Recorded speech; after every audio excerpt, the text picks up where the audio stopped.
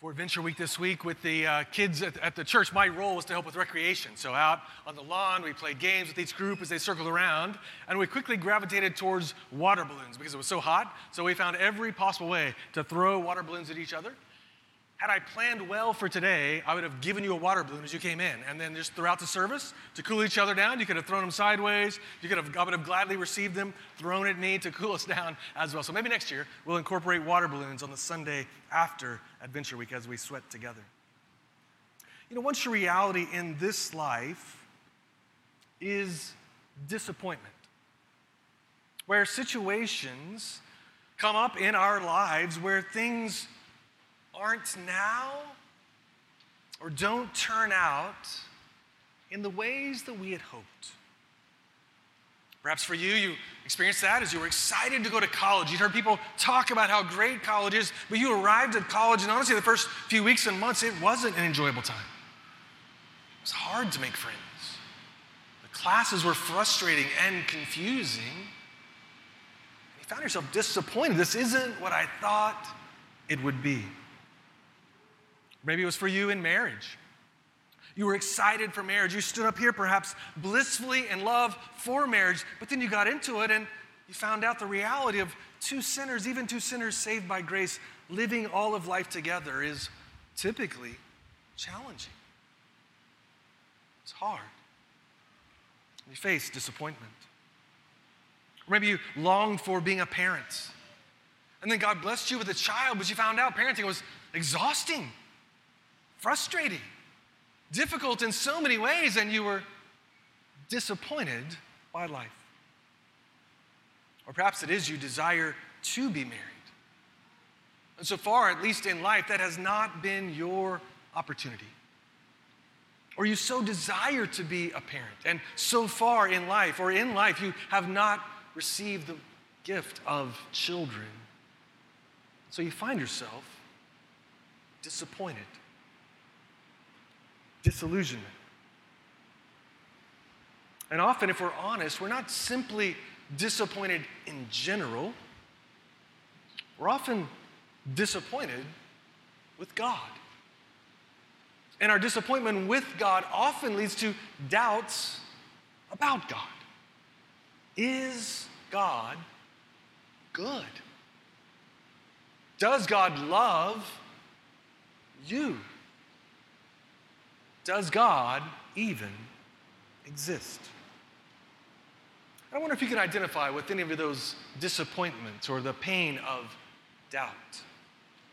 And today we'll see in the Bible a key player in the entire story of the Bible face deep disappointment, disillusionment, and doubt. So if you have a Bible, turn with me to the Gospel of Matthew, to Matthew 11. Today we're continuing our series in the Gospel of Matthew, so you'll find Matthew 11 in the Bibles near you. We've provided on page 816. Page 816. I encourage you to open up a copy of the Bible or open up a Bible app just so you can see the text right in front of you. If you're newer to reading the Bible, the larger numbers are the chapter numbers. So we're in chapter 11. And the smaller ones are the verse numbers. I'll mention those throughout our time, but we'll begin in verse 1. And if you don't own a copy of the Bible, we as a church would love to give you one today as a gift. And so following the service, in the back of the room, there's a table, a stack of Bibles there. So following the service, please just grab one of those and take it with you as you go. So Matthew 11, beginning in verse 1. When Jesus had finished instructing his 12 disciples, he went on from there to teach and preach in their cities. And when John heard in prison about the deeds of the Christ, he sent word by his disciples and said to him, "Are you the one who is to come? Or shall we look for another?"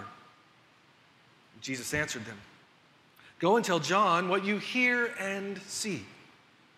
The blind receive their sight, the lame walk, lepers are cleansed, and the deaf hear. The dead are raised up, and the poor have good news preached to them, and blessed is the one who is not offended by me." As they went away, Jesus began to speak to the crowds concerning John. "What did you go out in the wilderness to see? A reed shaken by the wind?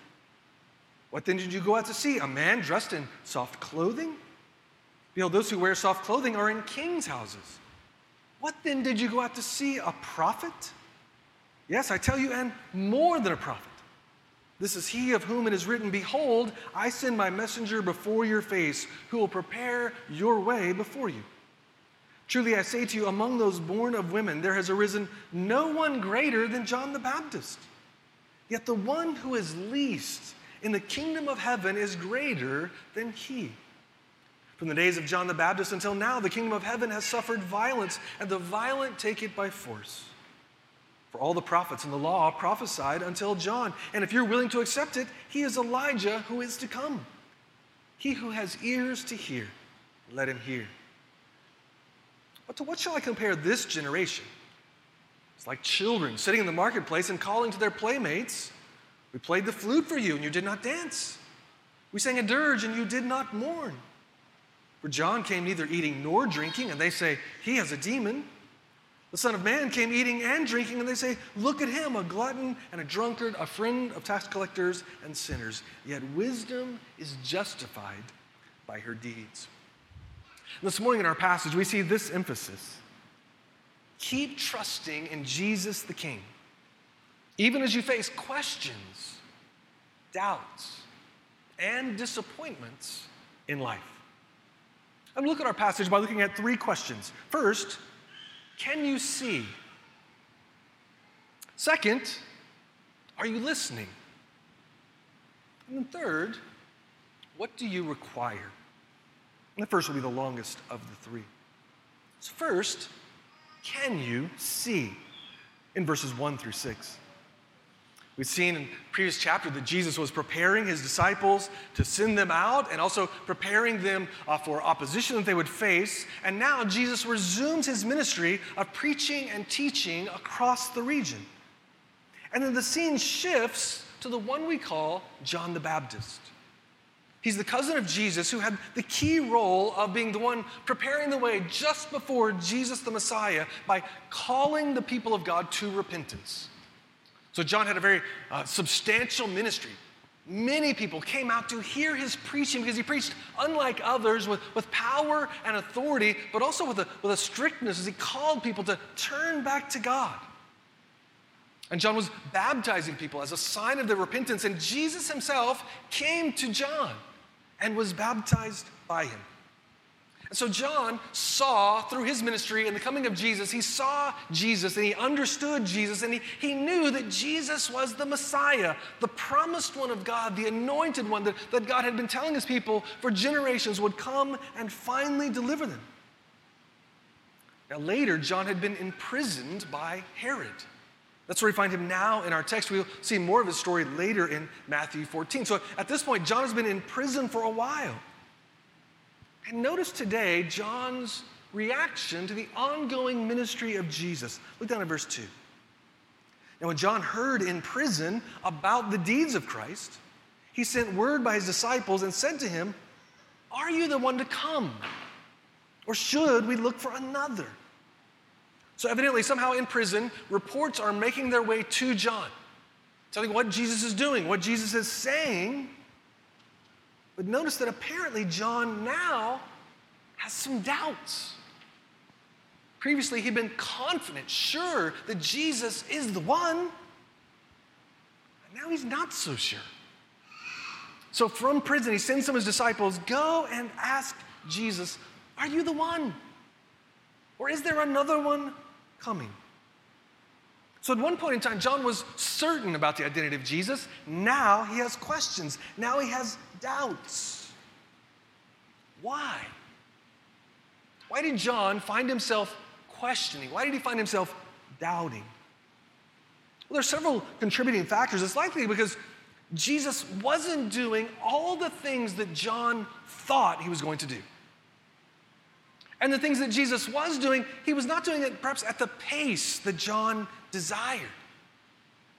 Jesus was announcing the coming of his kingdom of grace and of mercy, but Jesus was not announcing judgment in the way that John thought that he would or that he should. John was hoping for Messiah to come and bring radical transformation, radical nationwide repentance immediately. But the plan of Jesus was looking different than John had thought. Different than what he had hoped. And the timing was far different from what John had imagined. And personally, John was facing difficult circumstances. He's now in prison. I mean, he played this key role, the forerunner before Jesus, but now he's locked up in jail. So the combination of those led to disappointment for John, which then fueled doubt. So he sends his messengers to Jesus, and friends, notice Jesus' response. It's important that we see that Jesus did not scold John for the question. He didn't shame him. He didn't send John's disciples, say, go back and tell John, he should know better. That's not what Jesus did.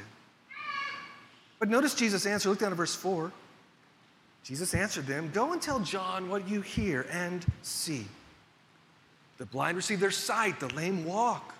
Lepers are cleansed, the deaf hear, the dead are raised up, and the poor have good news preached to them. So Jesus says, go and tell John of these miracles, of the power that is being demonstrated.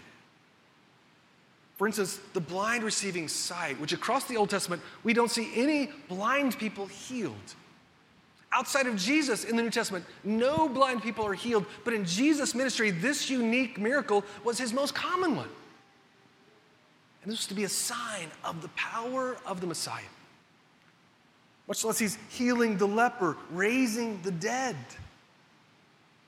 So in these words, Jesus is pointing them to say, go and tell John what is happening, what is seeing, but he's also pointing John back to the Scriptures. For these miracles that Jesus were doing were not just random miracles that he's choosing to do, but Jesus was choosing specific miracles that were authenticators based on the Scriptures saying this is what only the Messiah would do. For across the Old Testament it pointed ahead saying this is what the Messiah, the Christ, would be like. And so Jesus is doing those things, and he's saying, tell John I'm doing those things, and it should click in John's mind because John knows God's word that he should see, oh yes, Jesus is the promised one. In the Gospel of Luke, we have this moment at the beginning in Luke chapter 4 where Jesus is about to begin his ministry, and Jesus is in the synagogue. And Jesus is invited, as was normally the custom, to read from a scroll. And he was handed the scroll of the prophet Isaiah. And the readers were given the freedom to read anywhere in the scroll that they wanted to. So Jesus takes the scroll and he intentionally chooses Isaiah 61, verse 1 and 2. And here's how Luke records it, Luke chapter 4. Jesus stands up and reads, and here's what the text says, the Spirit of the Lord is upon me, because he has anointed me to proclaim good news to the poor. He sent me to proclaim liberty to the captives, the recovering of sight to the blind, to set at liberty those who are oppressed, to proclaim the Lord's favor. And Jesus rolled up the scroll, gave it back to the attendant, and sat down. And the eyes of all in the synagogue were fixed on him, and he began to say to them, today this scripture has been fulfilled in your hearing. So this was a dramatic moment in the synagogue. Jesus intentionally goes to this text they know is about the anointed one, the Messiah. Jesus reads it, and then he says, today, this is starting with me. An audacious claim. Jesus was saying, this is why he came. But it's notable as Jesus reads in Isaiah 61, where Jesus reads and where he stops. For if you were to go to Isaiah 61 and you were to read it yourself, you would find that as Jesus read it, he stopped in one particular place. He stopped right after he reads, he came to proclaim the year of the Lord's favor. Stops there, rolls it up. Had he kept reading, the next phrase says this, and the day of vengeance of our God. So Jesus intentionally reads of the Lord's favor, but does not read of vengeance of judgment. So when Jesus read that, he was saying something. This was not a mistake. He intentionally reads in that way because in this coming of Jesus, he came to declare grace and mercy. He came to bring favor, salvation. It was not yet time for vengeance, for judgment. That comes when Christ returns. So this was not intended to be in one moment in Jesus' earthly ministry, but first favor, in the future there's judgment, and John is confused and frustrated. Because John knows Isaiah 61. And in his mind, when the Messiah would come, he would do both. Declare favor and declare judgment in this one coming. And Jesus is saying that was never the plan. John, you're frustrated and disappointed, but that was never the plan that God had. Grace and blessing now, judgment delayed, but judgment will come. So John didn't fully understand. The timing of Jesus was different than what he had expected, and John himself was suffering. And as a result, questions and doubts. And friend, if you're a Christian, and if you follow Jesus for very long, you will face disappointments in life. And the vast majority of us will, at times in life, face doubts. Sometimes doubts come when God's plan honestly looks different than what we thought or hoped.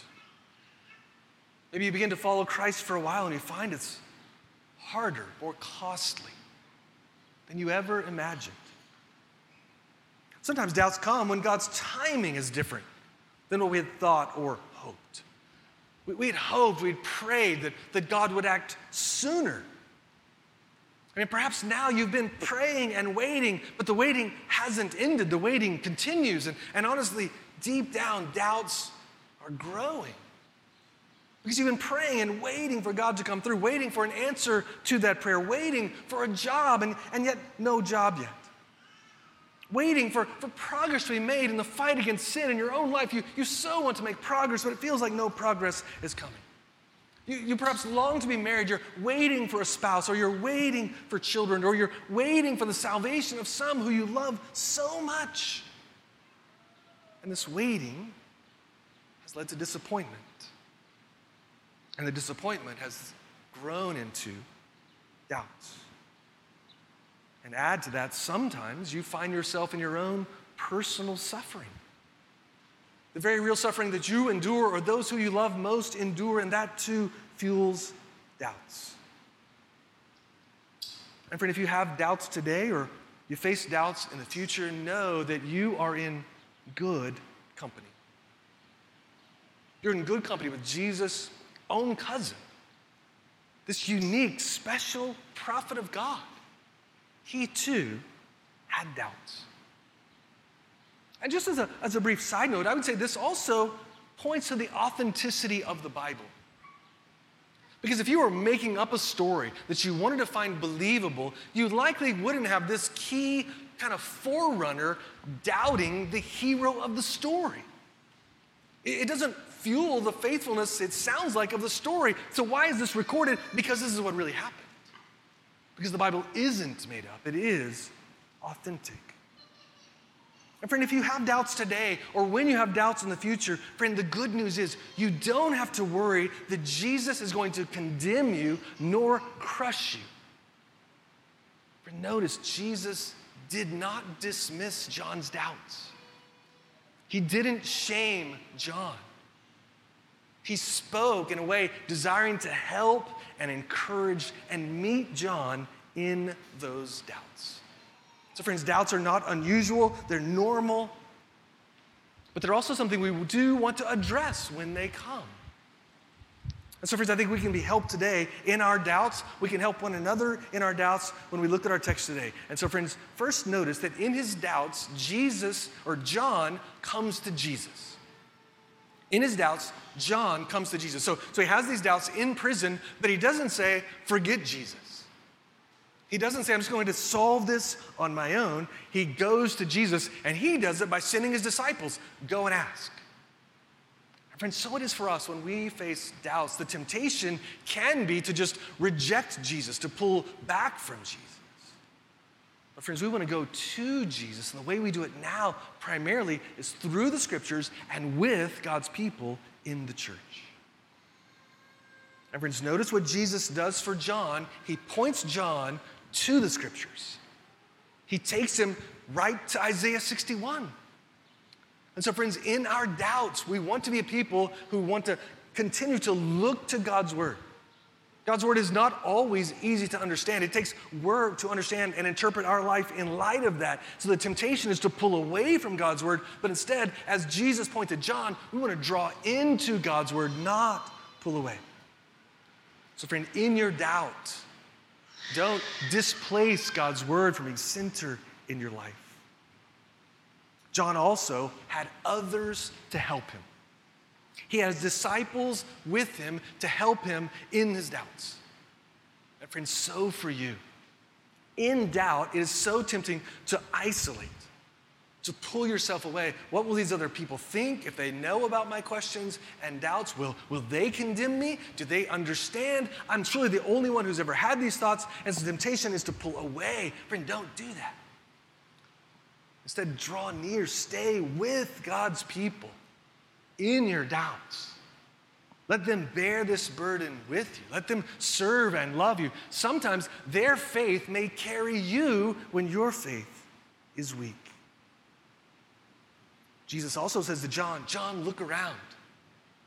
Look at the miracles that Jesus is doing. And we say the same. Look at the miracles of lives changed by the gospel. Transformed people, authenticating the work of Christ. And we'd also want to be careful on our own preconceived ideas that we impose on Jesus, and then when he doesn't meet them, then we're disappointed with him, but we're disappointed in something he never promised to do. So it's worth examining, like, did Jesus really promise me this, or am I just saying that I deserve it? And so often, we face the question of, will I trust Jesus' timing? Because so often in life, God's timing is slower than ours. And often, much slower than ours. Probably all of you have at least watched the 4th of July fireworks in Boston, and most of you have probably been in person. And so you go down and you watch it, and you know the last song, the Pops play, is the 1812 Overture, right? It's this moving, long song, and at the end of it, they fire off the cannons, and then a few fireworks go off, but just a few. But imagine if you went for the very first time, you sat all day, you sweated, you waited and waited for the show. At the 1812 Overture goes along, you're like, oh, pumped up for that. The cannons go off, the fireworks go off for like 30 seconds. And you're like, wait, that's it? Like, I sweated all day sitting down here with all these strangers in really close proximity, and that's it? Well, hopefully someone before you walked away would turn to you and say, no, not yet. That's not the end, that's just the beginning. So wait, there's more fireworks coming. If you wait about another 20 minutes, the sky will be filled with fireworks. And friends, the Christian life is very often not yet. Not yet. Often it's in this life that we wait, and it's not yet. But also much of the Christian life, we live in this already not yet, where much won't be realized in this life. It's the not yet of the life to come. And so often we're disappointed, and it leads to doubt because God is not working at the time that we have in mind. And friend, as you have doubts, let me also encourage you to question or to doubt your own doubts. For often when we have doubts, we give the doubts sort of ultimate authority. They go unquestioned, but then we leverage the doubts to question everything else in life. The doubts get authority over our faith. We question our faith, but we don't actually hold our doubt up to examination. So with at least the same authority, you should go at the doubt and question, examine, doubt your doubts. And friend, if you have doubts and questions, a couple of books on the book table I would commend to you. One book called Help My Unbelief by Barnabas Piper is a really helpful book on the topic.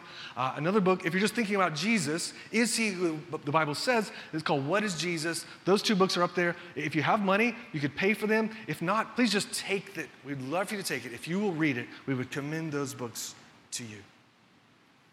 And friend, if you're not a Christian, we want you to know that the reality of the Christian life, I hope you see, is that we're not a bunch of people who never have questions, who never have doubts. We're not a people who reject our minds. No, we're a thinking people. And as we think, sometimes we have disappointment. Sometimes we do have doubts. But friend, we also want you to see that Jesus, he is the one. He is the one who brings now spiritual sight to those who once were spiritually blind. He brings spiritual life to those who were once spiritually dead. And friend, we invite you to come with your doubts and explore Jesus. Jesus' concluding word in verse 6, blessed is the one who's not offended by me. So blessed is the one who considers Christ and doesn't reject him, doesn't let his preconceived ideas overwhelm him, but trusts in Christ by faith. So friend, Jesus gives us spiritual sight. So I wonder, do you see? Then second, we see the question, are you listening, in verses 7 through 15. After John's messengers depart, Jesus then turns to the crowd and talks with them about John. For many of them had gone out to hear John as the masses followed. And he asked them, why did you go hear John? Did you go out to see him because he was a reed, like a reed blown by the wind? Meaning, was he fickle? And that wasn't true of John. Did they go out to see John because he wore this elaborate, soft clothing that you might see in a king's house, in a palace? And no, John's attire was not impressive. And Jesus says, no, you went out to see him because he's a prophet. And Jesus says, and that's what John was, but Jesus says this, but not just any prophet. In fact, he's the greatest of all the prophets, the greatest of all those born of women, of those naturally born. There is none greater than John, Jesus says. Now, this is an impressive statement. And it's true for a couple of reasons. One, John was a prophet who had been prophesied of. There were numerous prophets across the Old Testament. But John is one the other prophets actually talked about. So for instance, in our text, there's a quote from Malachi chapter 3, verse 1, a prophet talking about John the prophet. And second of all, John was different than the rest because he was the last one. He's the only prophet who stood there and saw Jesus. He's the only prophet who stood there and actually touched Jesus as he baptized him. So that's why John has place among all the others. He points to Jesus and says, he is the one. He is the Messiah. So John is special, but notice what Jesus says, verse 11. Yet the one who's least in the kingdom of heaven is greater than he. So John's the greatest man there's ever been, but everyone who's born again through faith in Christ is greater than him. Now, this is not intended to somehow diminish John, but it is to say the beauty, the blessing, the privilege of being brought into the kingdom of Jesus. For John himself would die trusting in Christ before Christ's death and resurrection, but now we live on this side, and we look back, and we in fact see things much more clearly than John. We look back and we see the cross, we see the resurrection, and now all the scriptures come into focus much more clearly than us because of the cross and the resurrection. Verse 12, then Jesus speaks of the opposition of this message. The kingdom faced opposition from the days of John, continuing and always until the last day. And Jesus then asks if they and we are truly listening. Look at verse 15. He says, he who has ears to hear, let him hear.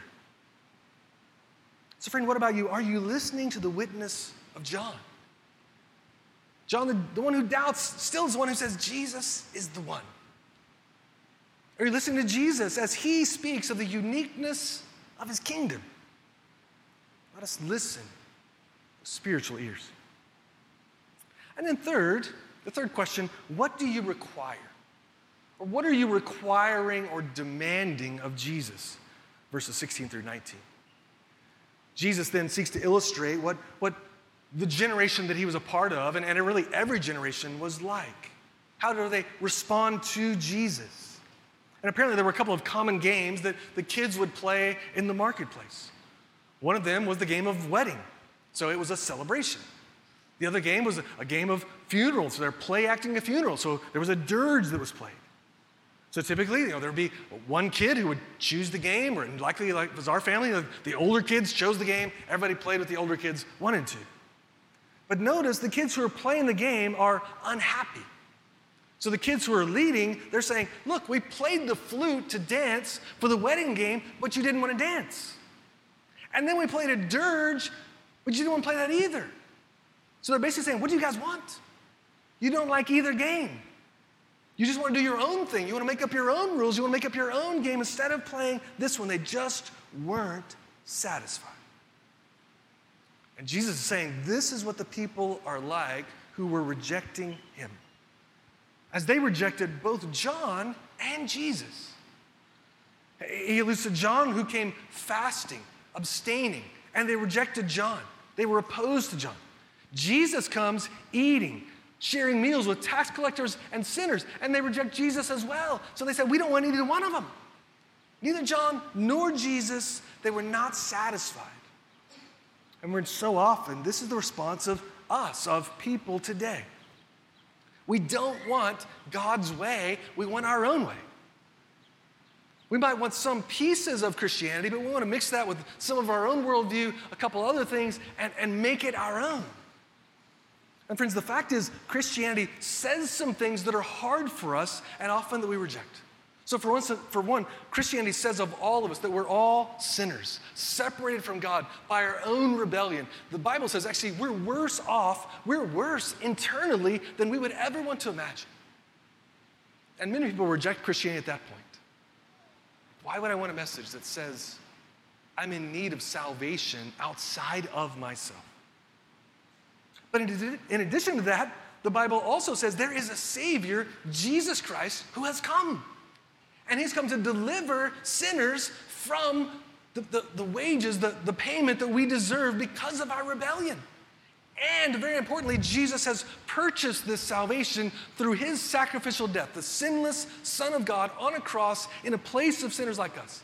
He died, was buried, was raised triumphant on the third day, conquering Satan, sin, and death to provide salvation, very importantly, only as a gift received by faith.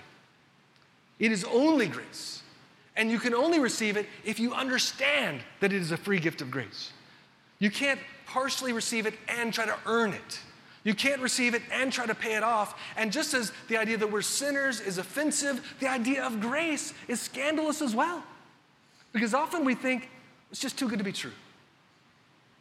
It's just too good to be true, that it's just a free gift received by faith. And so we say, I don't want that. I reject Jesus. Maybe we take a little bit of Jesus' ethics, but we won't trust in him. So many of us reject him. And we end up with a religion of our own making that might use some terms of Christianity, but is actually far from what the Bible says. The kids in the marketplace were skeptics. Friends, the good news is Jesus welcomes skeptics. If you're a skeptic of Christianity, we want you to feel welcomed here. We want you to feel welcome to come and explore and to ask questions and to wrestle with this. And to know that no question you ask will be offensive to us. No question is off limits. Jesus welcomes skeptics. But I also want to encourage you, perhaps caution you, that it's possible for a skeptic to become a hardened skeptic who's no longer open to outside inputs or influences. And it's an easy road to end up there. Over the years, I've seen this happen numerous times. There was a guy probably over 10 years ago, came to Hope, we became friends, and we spent hours just meeting regularly, drinking coffee, and reading the Bible, answering questions that he raised, trying to address objections. And numerous times I walked away thinking, I think he's so close to belief, praying that he would come to know the grace of God. But after months and months and months, I noticed a change where his questions seemed sort of colder. And it felt like no matter how many questions we answered, he would say, no, just one more.